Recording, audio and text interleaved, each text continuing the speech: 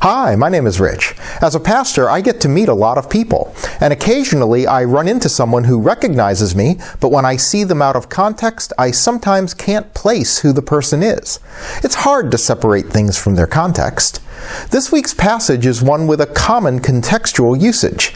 It's the teaching where Jesus, on the night of the Last Supper, gives his disciples the metaphor of a house with many rooms and says that there is a room reserved for them. It's a promise of the next life, and for that reason this passage is often used at funerals. Funerals set the context for how we usually hear this passage, but in that context it's all about the house. It's all about the destination. But Jesus is not focused on that. His reassurance to them about the destination is designed to embolden the way they live the rest of their earthly lives without him. Jesus promises that the one who believes in me will also do the works that I do, and in fact will do greater works than these. They will do what Jesus had been doing because Jesus will be working through them.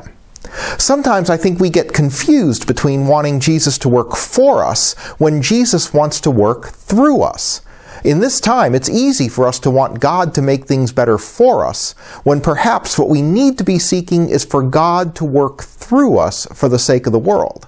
So as we continue through this difficult time, what might God be seeking to accomplish through you?